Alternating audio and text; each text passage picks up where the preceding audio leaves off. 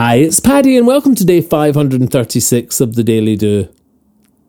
If I mention routines, anchor points of pause, and fail to accentuate the freedom, excitement and variety of your extraordinary life that this grounding can unleash, then the point of all this will pass you by in a humdrum, plough the field, zen boredom blur that would fail my purpose and do you no service at all. Having short daily touchstones allows us to dare more greatly, dream harder, reach further and explore, all the time having the strength of knowing that you'll have your back wherever you go. By knowing how we truly feel in daily silence with ourselves, we dissolve the fear that wants us to stop trying something else. Where before we were reacting, now we're acting out our path, and routine has given us the route to rip up the furrowed map. What is confidence if not courage metered out?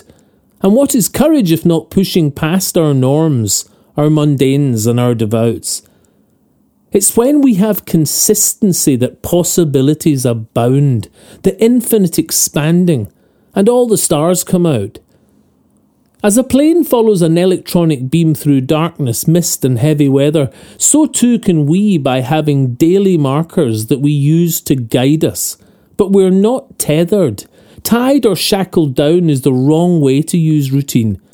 These are quiet mantras to let you live your dream. She's done that every day from the age of 12 until 91. Doesn't say she didn't live. She lived her dreams but on the ground.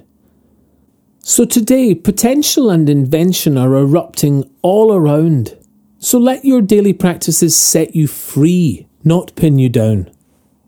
In sitting with yourself, your strength, your silence, then rinse, repeat, you gain the rock to launch from, to break the mundane old routine. These daily touchstones of awareness placed into your palm are the only light you need exploring, the constant of I am. If you'd like a morning email from The Daily Do, subscribe free at thedailydo.co in the box underneath the audio player. You can email me anytime, paddy@thedailydo.co. I'd love to hear from you.